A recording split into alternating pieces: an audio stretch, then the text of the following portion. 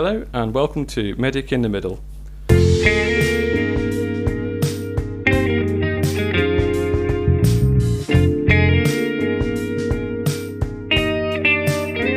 Medic in the Middle is a podcast series hosted by myself, paramedic Tom Alderson, working within the West Midlands. Medic in the Middle is a relatively new podcast series exploring a range of different topics, issues and articles. This first series is going to feature guests from a range of different pre-hospital and in-hospital specialties. Today we are really lucky to be joined by Dr. Karamat. Hi Tom. Dr. Karamat is a consultant endocrinologist at East Birmingham. So we're going to be talking about all things diabetes today. We're going to be trying to cover diabetic pathophysiology and management, diabetic ketoacidosis, and HHS or hyperosmolar hypoglycemic state, amongst hopefully more as well. So welcome Dr. K, thank you for coming in. Thank you very much Tom, and thanks for the invite. I look forward to sharing some information with you about diabetes.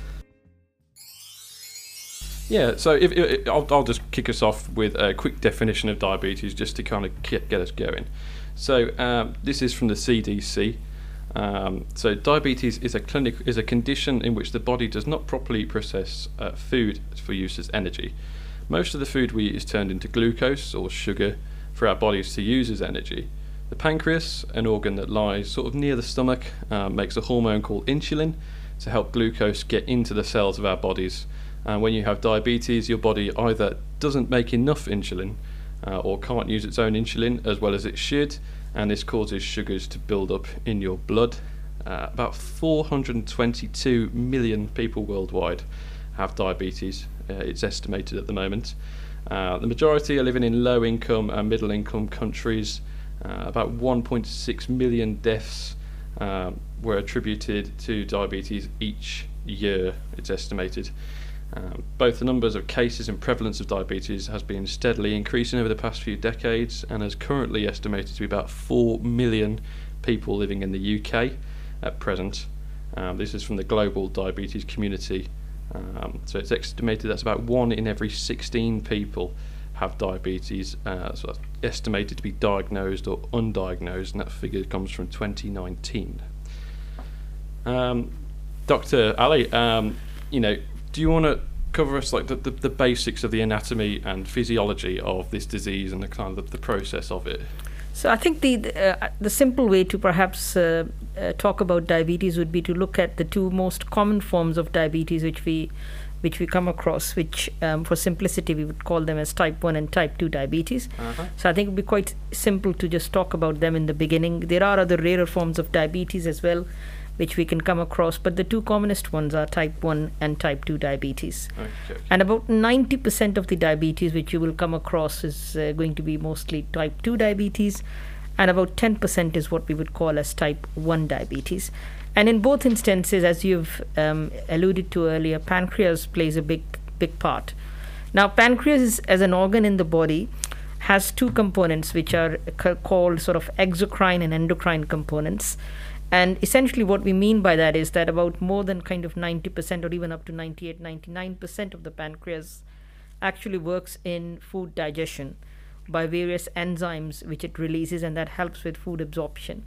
But the remaining 1% is actually what is involved in this mechanism of diabetes. And there are two main cells in the pancreas which are called the alpha cells and beta cells, and these are located in some structures in the pancreas called islets of Langerhans. Yes, I've heard about that. The way I used to remember this when I did my university studies was that the only way I could differentiate between the two and kind of help it memorise for me was that the alpha cells produce the glucagon.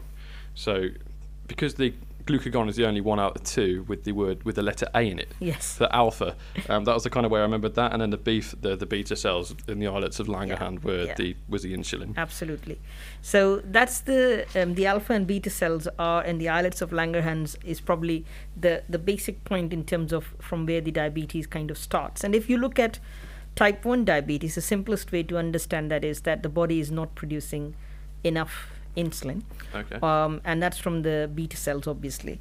So when you're not producing enough insulin, there is a deficiency of insulin in the body which leads to diabetes because glucose is not metabolized properly, and you need to replace that. So from how type 1 diabetes happens is quite clearly that there is deficiency, you replace that, and it is managed that way. So it sounds quite simple, but obviously again when we use that tools, and we can discuss them a little bit further up in the podcast about how different tools are used in managing diabetes, and we can look at those areas.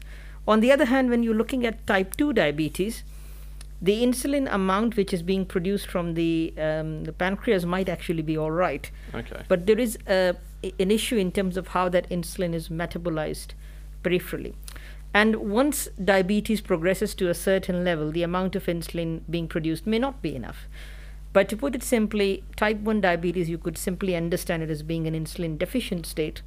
And type 2 diabetes, you could simply understand it by being an insulin resistant state. Okay, right. And that's really precisely why with type 2 diabetes, you hear a lot more talk on lifestyle, for example, ethnicity, all these aspects, genetics, all these aspects being related a lot more with type 2 diabetes, because those are the issues which will then contribute to insulin resistance and how insulin is metabolized. While with type 1 diabetes, it is a pure and simple deficiency of insulin not being enough from the beta cells of the pancreas. Now, why that happens in type 1 diabetes, it is usually considered an autoimmune condition. And to put it simply, it means body's own defense mechanism starts attacking the beta cells. Okay, yeah. And when enough of the beta cells are destroyed, you start manifesting the clinical features. So you may not manifest the features straight away, but once enough beta cells are destroyed that the body is not producing enough insulin, you start noticing the signs and symptoms of type 1 diabetes. Okay. On the other hand, with type 2, that depends a little bit more on how your body is working. And again, at a certain level comes where the body is not metabolizing the glucose levels properly. And at that level, it will start manifesting. But type 2 may not have symptoms for a good while until it's picked up. With type 1, the likelihood is that the symptoms will happen quite rapidly, and people would recognize the symptoms much more quickly. So it's a little bit less likely that people with type 1 diabetes remain undiagnosed, but those with type 2 can remain undiagnosed because they may not have any clinical features or any symptoms and signs of diabetes per se until glucose levels are really, really high. Yeah, and type 1 tends to develop a lot earlier on in life as well, doesn't it? And type 2, maybe we can see develop later on as people get either more elderly or their lifestyle factors, like you said, have an impact. Absolutely. So generally speaking, that's a very correct way of describing it. The younger population, the younger age group where you would see type 1 presenting, type 2 mostly with older age group and stuff. But I think at the same time, what I would say is that we still need to be mindful because, for example, in some of the areas around our location in the West Midlands, even in peds groups or kids, almost up to 10% of the diabetes we are seeing in kids is actually type 2, which is a really scary figure. But that is again related to BMI, lifestyle, ethnicity, deprivation index, and all these aspects which are also contributing to the incidence of diabetes. Yeah. If you look at similarly, at an older age group, we are seeing people in their 50s, for example, being diagnosed with type 1 as well, which is unusual, but it can happen. Yeah. So we talked a little bit about the two things, insulin and glucagon. As we said, they were kind of like made in the pancreas. So maybe we'll just talk about a little bit about the roles of each, because they're both really, really integral, aren't they, to this disease process. So do you want to maybe talk us through the role of insulin in the body? So insulin is essentially going to work in a way that it will help the metabolization of glucose in a body.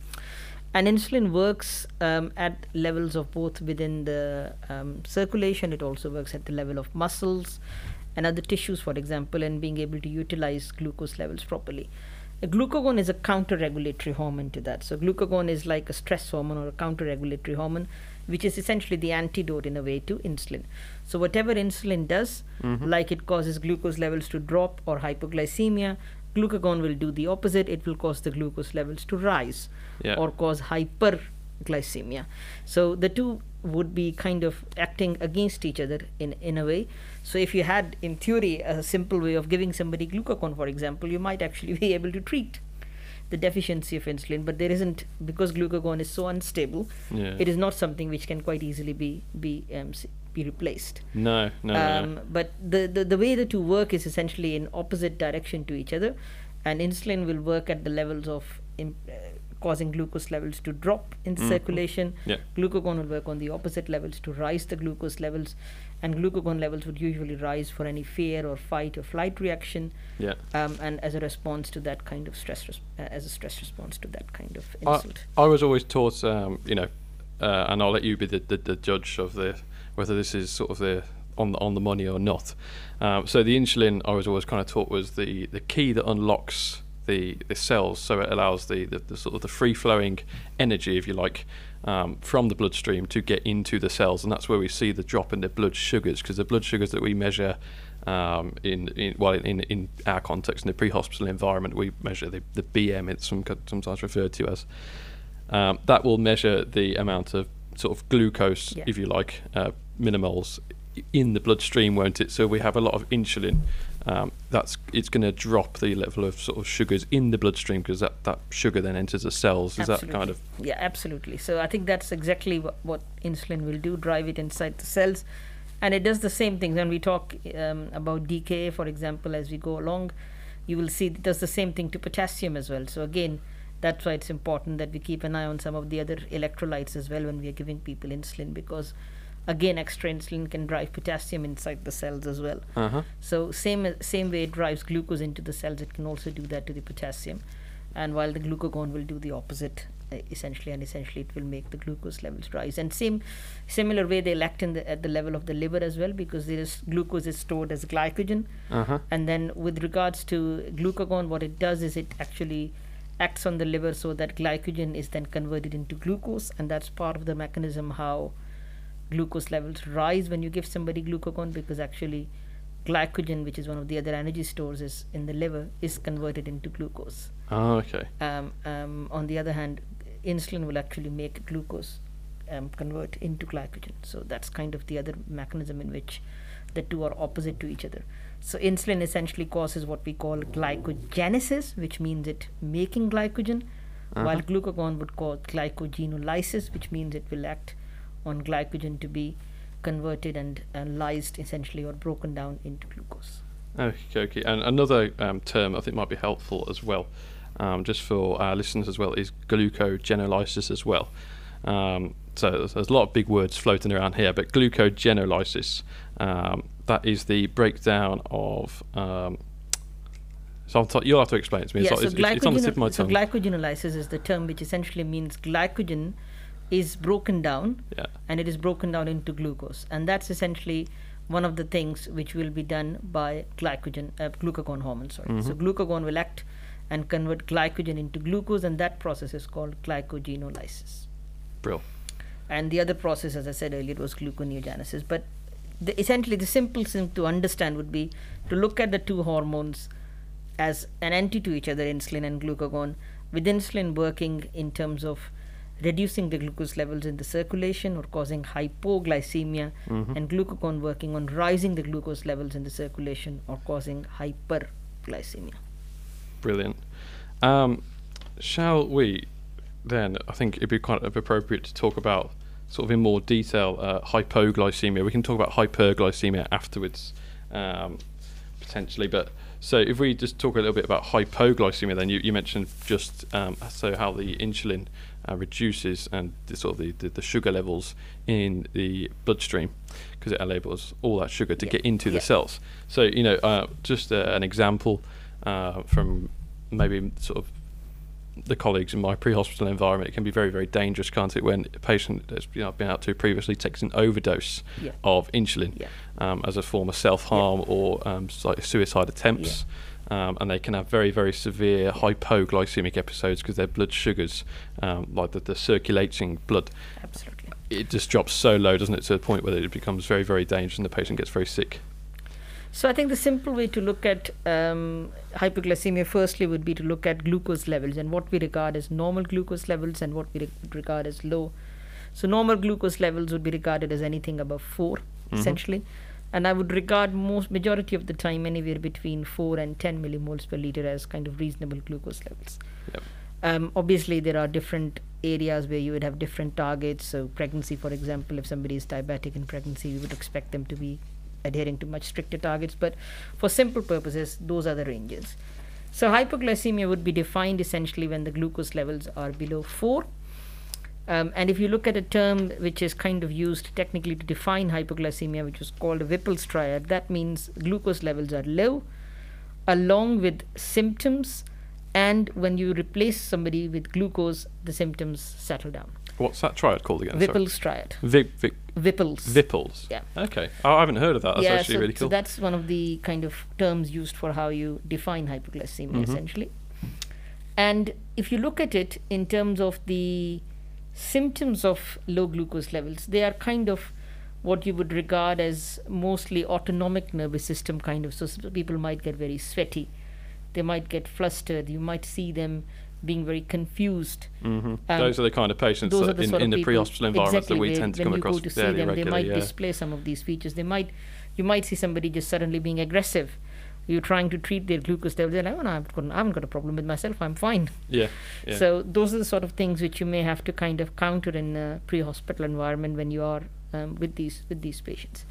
So the first thing I would always say in that setting is check actually what the level is of the glucose.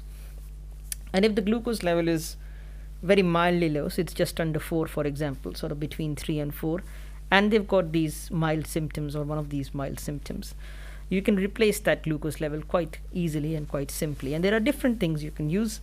So classic ones are, for example, dextrose tablets or glucotabs or glucose tablets. Yeah, we carry in our sort of BLS packs, we carry the 40% glucose gel, which is very similar to the stuff that a lot of patients that you probably see have, isn't it? So it's just a 10 grams of glucose in a 25 gram tube. So 10 to 20 grams of glucose, if you can administer that, I think that's usually in this kind of mild one enough to actually make the glucose levels come up.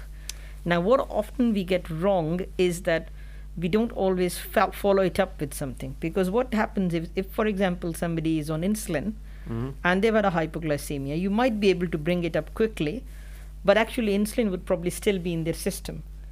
So it will come down again very quickly because you've given something which is rapid acting, but there isn't anything more longer acting in the sense to actually counter the actions of insulin.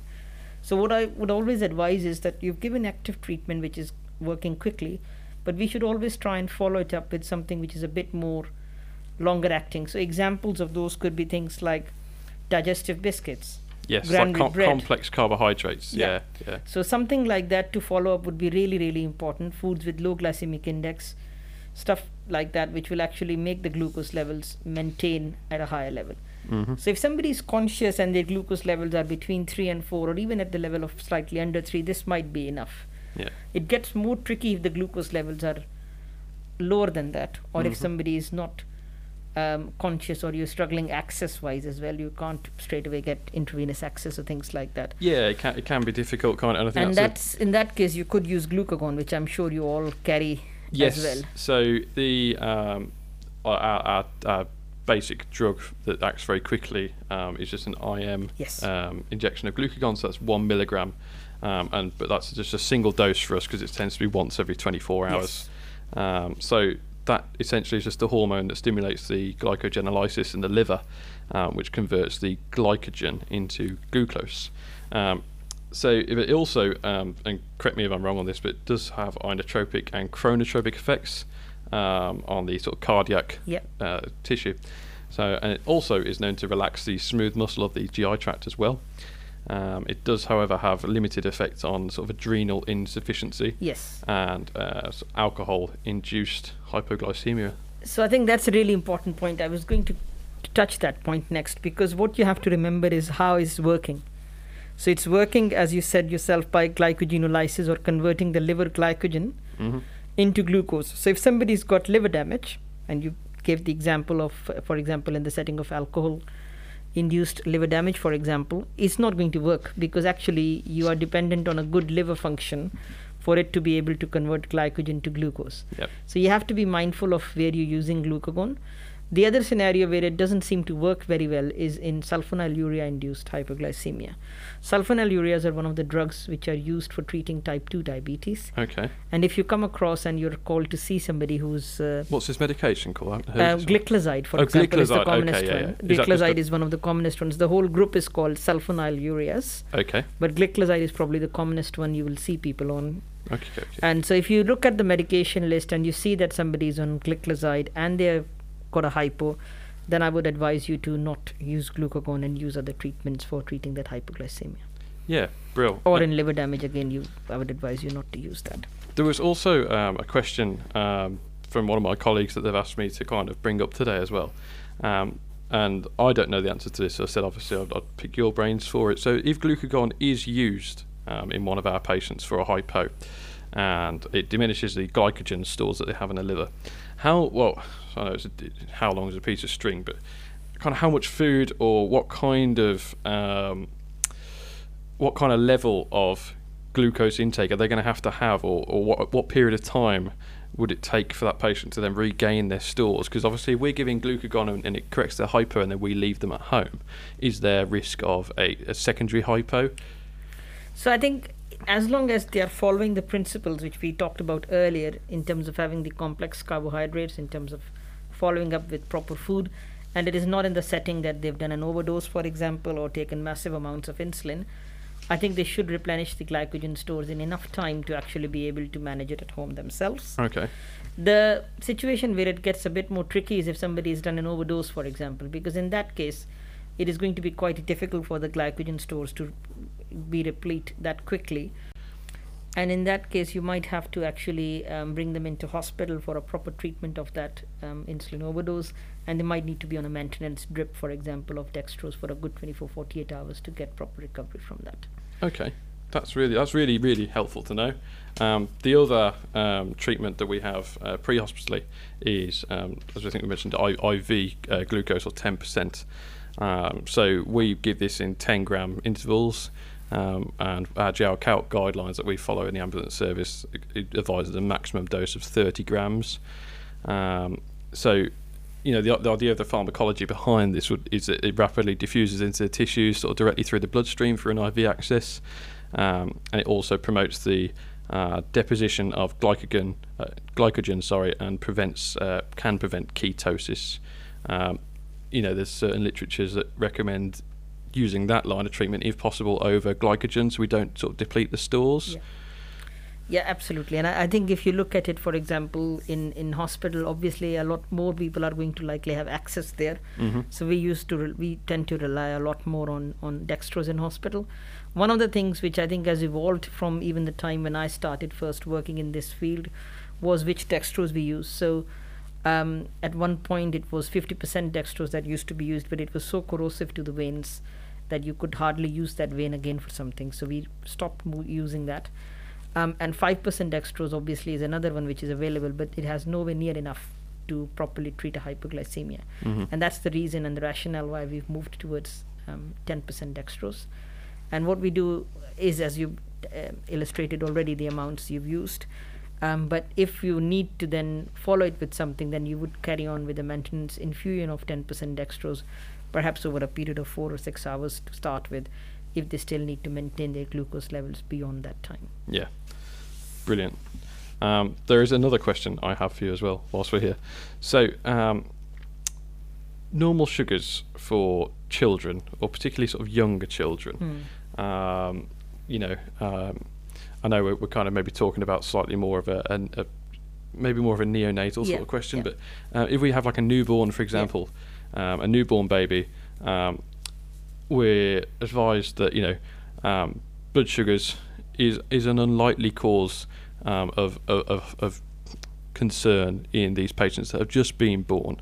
What is the kind of like the normal sugar levels for a neonate, or what when would be of concern, and why is it that some neonates would have a deficiency in sugars?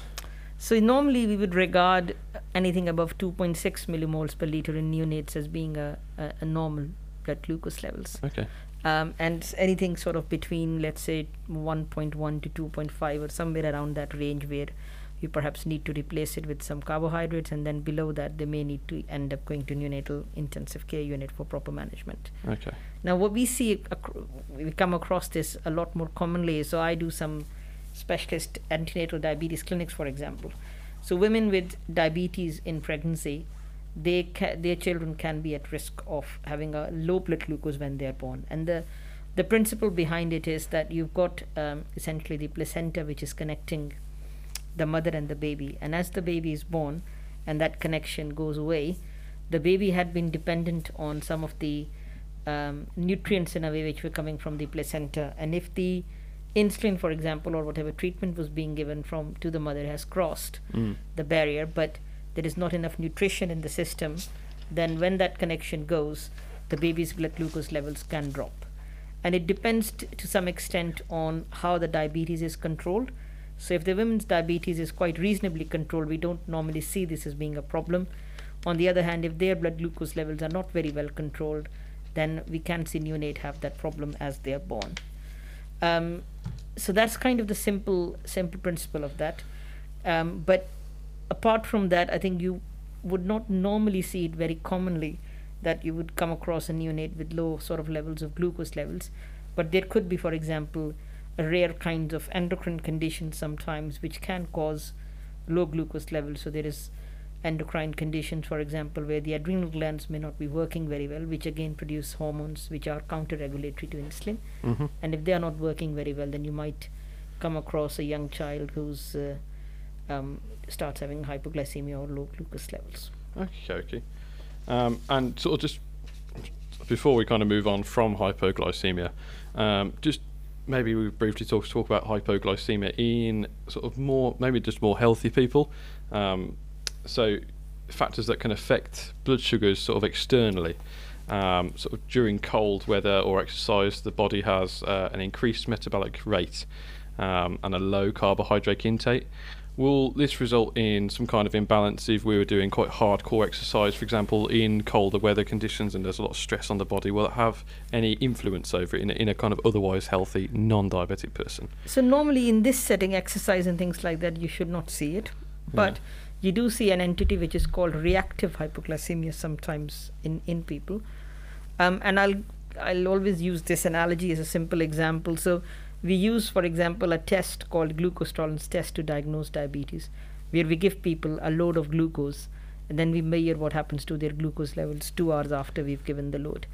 Now in some people, when you do the same test, glucose tolerance test, what you end up seeing in 2 hours is actually that they have a hypo, or they have a glucose level fall down. And that is because when you introduce such high amounts of carbs to a person, sometimes what can happen is the body can actually produce an extra release or a sludge of insulin in a way, which works in a sense to actually drop the glucose levels a lot more than it should. And this is called reactive. It's considered more of a physiological entity or a reactive hypoglycemia. And the major management of this is actually more about how you replace it by adjusting the food and adjusting the diet of the patient. That is the main thing that works in these settings. There is not really a lot else that needs to be done. But there are very rare conditions as well, where, for example, there are insulin-producing tumors in cases, which can cause low glucose levels or hypoglycemia as well. Wow. And we do sometimes get referrals for these people in our endocrine clinics and our services to differentiate between that and this kind of physiological or reactive hypoglycemia entity. And we can do some fancy tests where we get people into hospital for 72 hours and actually get them to fast and keep measuring their glucose levels and see what happens. Yeah, well, that's fascinating, isn't it? How like an oncology kind of insult can cause absolutely that crossover. Yeah. Or liver damage as well, similarly. So if somebody's got really bad liver damage, when people get advanced malignancy which causes spread to the liver, same scenario, you can actually see low glucose levels or hypoglycemia there as well, which can be quite difficult to manage. Fascinating. I think we should move on to hyperglycemia, which is the counterpart to hypoglycemia. So in hyperglycemia, so the insulin secretion from the beta cells in the pancreas that we mentioned earlier normally reduces glucose output by the liver and increases glucose uptake by the skeletal muscles and adipose tissues. Correct me if I'm wrong on any of this, by the way. So once the beta cell dysfunction in the pancreas and or insulin resistance in the liver, the skeletal muscle and adipose tissues occur, hypoglycemia develops, leading to an excessive amount of glucose circulating in the blood. So there's kind of different causes, isn't there, for hyperglycemia in whether it be healthy patients or diabetic patients. So in a healthy patient, I suppose, or a diabetic patient, really, there's kind of like, there could be stress, infection. We did mention earlier, like the fight or flight response. So as a physiological stress response, you get a release of ACTH, or adrenocorticotropic hormone, from the pituitary gland in the brain. Sorry, listeners, this bit might be a little bit heavy from me. So it leads to a release of cortisol, which is a glucocorticoid. An example of this, from an ambulance point of view, would be hydrocortisone, that kind of ball part. So you get that release of cortisol from the adrenal glands in a stress response, and it's designed to sort of increase the energy available in the short term. Cortisol is actually sort of acutely impairs insulin. Is that correct? Yes. So cortisol again is like glucagon, a counter-regulatory hormone to insulin. Yeah. So again, we should consider cortisol, adrenaline, these as kind of counter-regulatory, like glucagon to insulin. Okay. And do you want to talk us through some of the other causes of hyperglycemia then? So I think the in terms of how you define hyperglycemia, you might kind of look at it as somebody who's you come across to see in as an ambulance crew, in the setting of someone who's known to have diabetes or somebody who's not known to have diabetes, because there can be a difference between them. Yeah. You might come across somebody, for example, in which this is the first time they're being diagnosed as diabetes as you've gone to see them, and that person might need to be assessed properly in a clinic or in a hospital settings to get them on the right treatment. On the other hand, you may come across somebody who's known to have diabetes, and when you've gone to see them, they've got a high glucose level, but that can be secondary. So classic one these days, for example, is somebody who's got COVID. So they may have diabetes in the background, but because they've had COVID, and that's obviously an infection and an immune response to COVID, means that their glucose levels have risen quite a lot. Yeah. Similarly, you may come across somebody who's having chest pain, and actually what you've come across to see them for might be the chest pain and that they're having a cardiac event, but their glucose levels are very high because as a stress response to the chest pain, the cortisol levels and the adrenaline responses led the glucose levels to be high. Yeah. Somebody might be having a stroke and the glucose levels have risen, again as a counterbalance or a counter-regulatory hormones to that.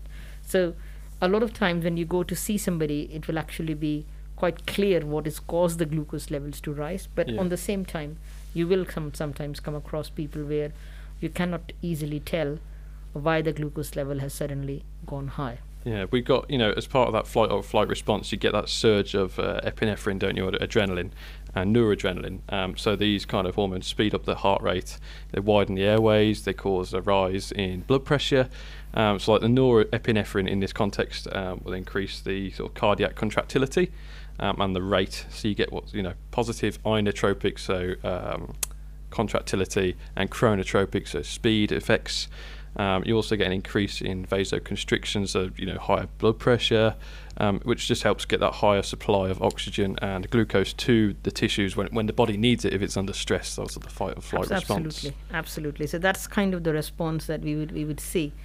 When you're assessing somebody with high glucose levels, it's always good to know a little bit about what sort of that person has got. So, for example, if this is somebody in the setting of having a background of type 1 diabetes, you might need to see whether they are in a diabetic ketoacidotic episode, for example. I'm not saying that type 2 cannot have DKA. They can also have DKA, and I think that's an important point to remember. While it is rare to see people with type 2 get DKA, I think these days, but particularly during the times of COVID, we are seeing a lot more people with type 2 diabetes presenting with DKA alongside COVID presentation and being very, very sick with that.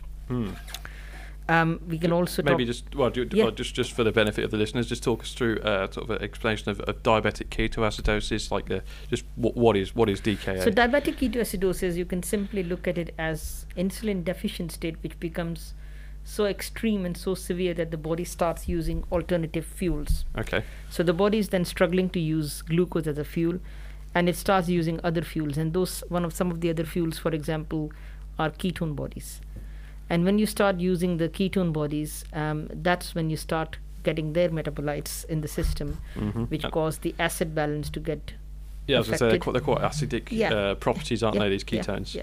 So there are three essentially ketone bodies that we come across, which are called acetone, acetoacetic acid, or beta hydroxybutyric acid.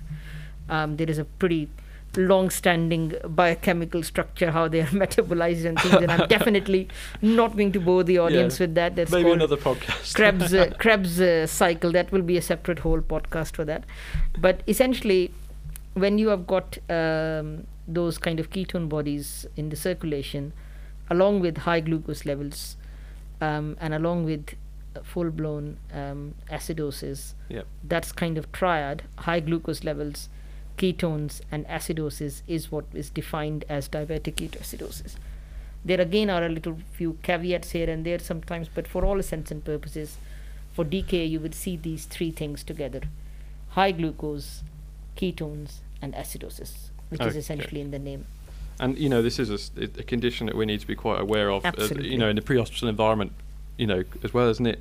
As well as sort of hypo, it's really important to be on top of the game with the DKAs. So these people can. So this is one of the. I would say one of the most kind of rewarding conditions to manage as well, because people would generally make full recovery from it. And I think when you're treating this, a little bit like an acute pulmonary edema episode, which I'm sure you guys come across, as you give the treatment, you start seeing people respond to that. You start seeing people respond in DKA fairly quickly as well.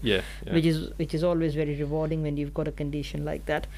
I think one of the bits which is it might be useful to know what sort of access you guys have to ketone measurements or things like that. I mean, the answer is not a lot, Not a really. lot. We can't measure ketones in the pre-hospital environment as of yet. So with DKA, we kind of look out for just have a high suspicion really of DKA in people with high blood sugar levels, and really it depends on as a general rule of thumb, if people are starting to get over 20, 25, I start to get a little bit twitchy myself, particularly children, as well. It's something I always have at the back of my head. DKA has to be a suspicion, especially if they've got symptoms like you said, they appear quite dehydrated, vomiting, abdo pain. They might appear confused, increased respiratory rate due to the acidosis that's going on. They might have and I think there's a term used, cosmol breathing, for this as well. Yeah, cosmol breathing. I think, to be fair, I think people are much more aware these days, so you don't see that as commonly as certainly in the past we used to. I think a lot of people with type 1 these days should have ketone strips at home as well. When you're going to see them, so they might be able to might check their ketones, for example. Sometimes already. they have them, which is really useful. That's quite useful for you. Otherwise, some people still rely on urine tests. I think we don't particularly like the urine tests for ketones, as a diabetes specialist, and the simple reason for that is it doesn't quantify the amount of ketones they are producing, and it also doesn't actually measure all three ketone bodies. So there is a little bit of a element of things that you can miss there. But if they've actually done a blood ketone, and let's say their blood ketones are above 3, with a high glucose level of above 20, the chances are they're in diabetic ketoacidosis and they need to be in hospital. Yeah, absolutely. On the other hand, if they've got ketones which are under 0.6 and they otherwise are quite well with it, and this is a setting where they perhaps is looking more like a post-meal glucose level which is risen, they might be able to give themselves a little bit of a correction dose of insulin and get their glucose level down themselves. So if I run you through our management of pre-hospital sort of DKA, and then you can tell me what you guys do in hospital, because I have absolutely no idea. So patients with DKA, as we said, are going to appear like quite dehydrated. They're going to be quite intravascularly, quite dry within their own bodies as well. So in adults, dehydration is really commonly associated with DKA, and it requires IV fluid resuscitation within the sort of GR-Calc intravascular fluid therapy guidelines, which is what we use pre-hospitally. So it's also worth noting as well that the fluid, this is from GR-Calc guidelines themselves, so note that the fluid replacement into the vascular compartment can compromise the cardiovascular system. particularly where there's pre-existing cardiovascular disease and in the elderly. Gradual rehydration over hours rather than minutes is indicated. So with children, therefore, and young adults with DKA, they may present with significant dehydration. So we need, like, GR-Calc's guidelines are to establish IV or IO access at the scene and commence fluids if the patient is shocked. So if the patient's shocked, give them an initial bolus of 20 mils per kilograms over 15 minutes, whilst undertaking a rapid urgent transfer to hospital with a pre-alert, because they just need to be in hospital at that point. Further fluids may be required. If they are required, use smaller volumes, but only after discussing with a senior clinician. When intravascular fluids are felt to be indicated in a non-shocked patient with DKA, an initial 10 mils per kilogram bolus should be given over the first 60 minutes.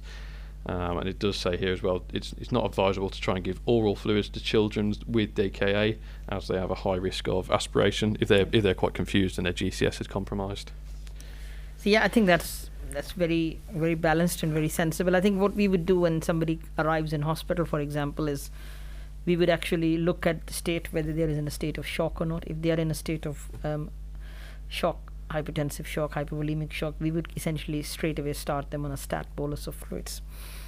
And once they are not in a state of shock, then we'll go for our protocol of diabetic ketoacidosis management, which usually is about a liter of fluids over half an hour, then a liter over an hour, then a liter over 2 hours, then a liter over 4 hours. Is this just fluids, like is this an infusion, or is it just It's maintenance fluids, so it will be essentially a liter of saline in some instances, or what we would always have is saline as well as dextrose prescribed. Yeah. And I'll explain the rationale why we have dextrose, because you would think somebody is coming in with with high blood DKA sugars and you're giving them dextrose. Oh, that doesn't make sense. Yeah. Now the reason why we prescribe both fluids is that if the glucose levels are very high, then you can carry on with your normal saline and it will work perfectly, and the glucose level will start coming down and down and down. But when they fall below a certain level, so some hospitals use a cutoff of 15, some use a cutoff of 12. I don't really mind whichever cutoff people use, but at that level you need to switch over to 10% dextrose. And if you don't do that, what will happen is in the next half an hour or an hour, that patient may have a hypo. Because you've diluted it. Yeah. And they are still in a state of acidosis, and the only thing that is going to correct the acidosis is to give them insulin.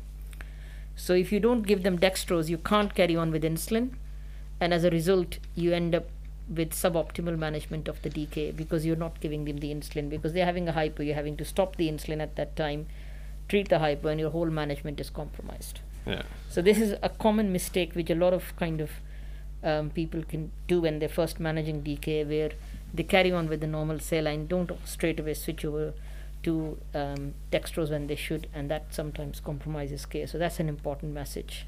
Brilliant. To remember. The other thing is that you may come across somebody who is in DKA, but they may not mount a very high glucose response or glycemic response. So again, a classic example would be somebody who's who's got liver problems. So they might not mount a very good glycemic response in that setting. Okay. I've got a real quick question, totally off the handle, before we move on to the other form of hyperglycemia, which is HHS. But before we do, I've just had a little brainwave that I really wanted to ask whilst we're here, because I don't know the answer to this. So, why is it that diabetic patients they can be having MIs, can't they? Myocardial infarctions, and they can have what's sometimes known as a silent MI, or they can sometimes not have any chest pain. Sometimes when they're actually undergoing myocardial stress. Is there a particular reason why that is? So I think the issue here is that with diabetes, sometimes you are not always mounting the same response as people without diabetes do. And part of that can be because of the way diabetes affect the nerve endings. Okay. So with neuropathy, that can sometimes happen with diabetes. You may not mount a similar response that you would mount without the diagnosis of diabetes. Okay. And that can sometimes make it more tricky, and you need to have more of a kind of open-ended consideration that you might not miss something else, which may not necessarily be presenting with florid signs and symptoms. Yeah, as so they you might would not say. have that radiating pain Yeah, that they get exactly, with MRIs exactly, and things like exactly, that. yeah. Okay, that's yeah. I just thought I'd ask that before we really quickly Yeah. move on to HHS. So hyperosmolar, hyperglycemic state. So previously known as hyperglycemic hyperosmotic non-ketoacidosis coma, which is called HONC. Yes, it's previously called HONC, but I believe, and correct me if I may, that they moved away from this kind of definition Yeah. because not all people with HHS or hyperosmolar hyperglycemic Yeah. state will sort of present in a coma, and I think it was misleading a lot of clinicians. Exactly, yeah. So I think the simple definition again tells you what you're going to see in this setting. So hyperosmolar hyperglycemic state. So you'll have glucose levels will be high, and the osmolality would be high. And is that just the viscosity of the blood? Yeah. Exactly. So you've got a lot more thicker blood, and the viscosity of the blood is high. And if you look at how you differentiate, for example, between DKA and HHS, a lot more commonly you would see HHS in type 2 diabetes. Okay. People tend to be a lot more elderly. Usually you would see a pretty clear manifestation. So somebody may come in with a stroke, for example, and HHS is manifested, or they might come in with sepsis and HHS is manifested alongside. The fluid deficit in HHS is a lot higher than in DKA, but because people are tending to be more elderly with HHS, you have to be a bit more cautious in how you replace the fluids. Of things like heart failure and circulatory compromise. So your fluid replacement is usually less aggressive than what it is in DKA. Mm-hmm. And similarly, in terms of your insulin amounts that you give them, you also are a little bit less cautious than you are in DKA. So in DKA, you go for weight-based regime where you give them 0.1 milligram per kilogram body weight insulin, and you clock on with that. With HHS, you go half of that, so 0.05 units per kilogram body weight. Okay. And you can actually take a little bit longer sometimes for the whole thing to revert, but it's a safer way of doing it, because otherwise you can trigger the volume sort of changes too rapidly, and that can sometimes impact the brain. Yeah, I was going to mention the sort of cerebral edema. It's quite a big caution, I know, in our guidelines with fluid resuscitation in these patients. So, I mean, why is that? Why does it cause that? Essentially, if you give somebody fluid, which means that the volume is suddenly changing too rapidly, that can actually trigger the whole balance inside the intracranium, and that can actually cause swelling in the brain and actually cause cerebral edema. There is another entity which is called central pontine myelinosis, which is something which we sometimes see if somebody's fluids are replaced too rapidly. So that can happen either when people's sodium levels are replaced too rapidly, or when someone's glucose levels are replaced too rapidly. And again, that is to do with how you're triggering the imbalance between the cells and outside the system, and that can cause the same kind of issues as well. Yeah. So, and that's the reason why we're a little bit more cautious with, particularly with HHS, how we replace the correct the glucose levels and replace the fluids. Yeah, these guidelines I was talking about, these are our GR-Calc guidelines again for HHS. So, as we said, characteristics in these patients tends to be type 2 diabetics more so. They may present hypovolemic, marked hyperglycemia, so more than or equal to 30 millimoles, without significant, well, no, we can't measure it anyway, but without significant hyperketonia. So if the patient's done their own, which they quite commonly have, if they're normal, it's highly suspected they might be dehydrated. Risk factors, infections, sort of coexisting diseases, poor management of their diabetes or substance misuse. But I think the management in pre-hospital, our guidelines are just patients should undergo rapid urgent transfer to definitive care. They should be encouraged to drink fluids if they're able to tolerate this without nausea, because we don't want them vomiting and becoming more dehydrated. And then it just says consider administering IV sodium chloride in line with the intravascular fluid therapy guidelines. But I think it's just having that at the back of your mind, isn't it? Just be mindful. We're not going to flood them with tons. So you just need to be cautious with that. But I think, generally speaking, it is the fluid kind of balance that they need really. And I think once we're on top of it, they do start making a recovery. What is interesting is some of these people actually may not need any insulin after sort of at discharge. So their glucose levels have just risen so rapidly because of whatever insult has happened. Yeah. And as opposed to people with type 1 and having DKA, where you are almost likely to have insulin long term, in this instance, they may not need insulin on discharge, for example. Some of them are discharged on oral agents. In some instances, they may not need any treatment at all on discharge. So it's quite interesting how it kind of evolves over the period of time. Yeah, yeah. Brilliant. I mean, that's all I've got in my notes that I really wanted to cover today. Unless you've got anything else that you wanted to talk about whilst we're here. So I think it might be a useful sort of time to reflect a little bit about what we are seeing at the moment with COVID. And very topical. And diabetes. And also particularly with you working around in the West Midlands and in our patch, some of the impacts we are seeing in terms of COVID, diabetes and ethnicity, and we are seeing a lot of kind of disproportionate effect on the BME community in our patch, and a lot higher incidence of diabetes as well in these communities. Yeah. So what we are seeing is perhaps people coming in with much more sicker disease and much more severe kind of glucose responses as well. Yeah. And we are seeing a lot more people with type 2 diabetes present in full-blown diabetic ketoacidosis than we would have seen otherwise. So I think it's a reflection of the times, and also to kind of keep this in the back of your mind. If you are asked to assess somebody who's got a background of type 2 diabetes and is tested positive for COVID, for example, that also look at their glucose levels, and if somebody can, then also look at their ketones and see what those things are like, and if they need to be treated for those aspects as well as the oxygenation and other aspects of COVID. Yeah. That's really interesting, isn't it? Because I think just talking anecdotally, I've seen certainly a lot of the patients that have been presenting more unwell, and they're suspected COVID or they're positive COVID. They have tended to be amongst the diabetic sort of cohorts, a lot of the time, and it's interesting, isn't it? Like the interaction does seem to be quite strong.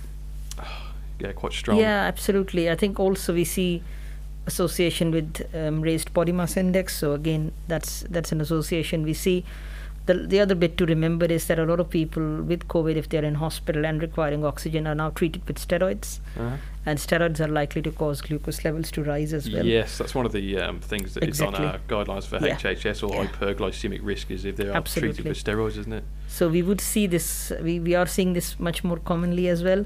And I think what you guys could come across in the community, for example, there could be someone who's discharged from hospital and is on steroids for a few more days, for example, while they're at home, and their glucose levels are still a little bit high. So that could be something you guys might come across. And while we're trying to make plans for them before discharge, with the sheer number of people we are seeing in hospitals at the moment, sometimes the pressures have meant that they may not necessarily have a full kind of long-term plan for their diabetes on discharge. So that could be something that you may come across as well in the community when you are reviewing people, perhaps post-COVID. Yeah, no, that's really interesting to kind of just note, isn't it? It's very, very kind of current at the moment as well. Absolutely.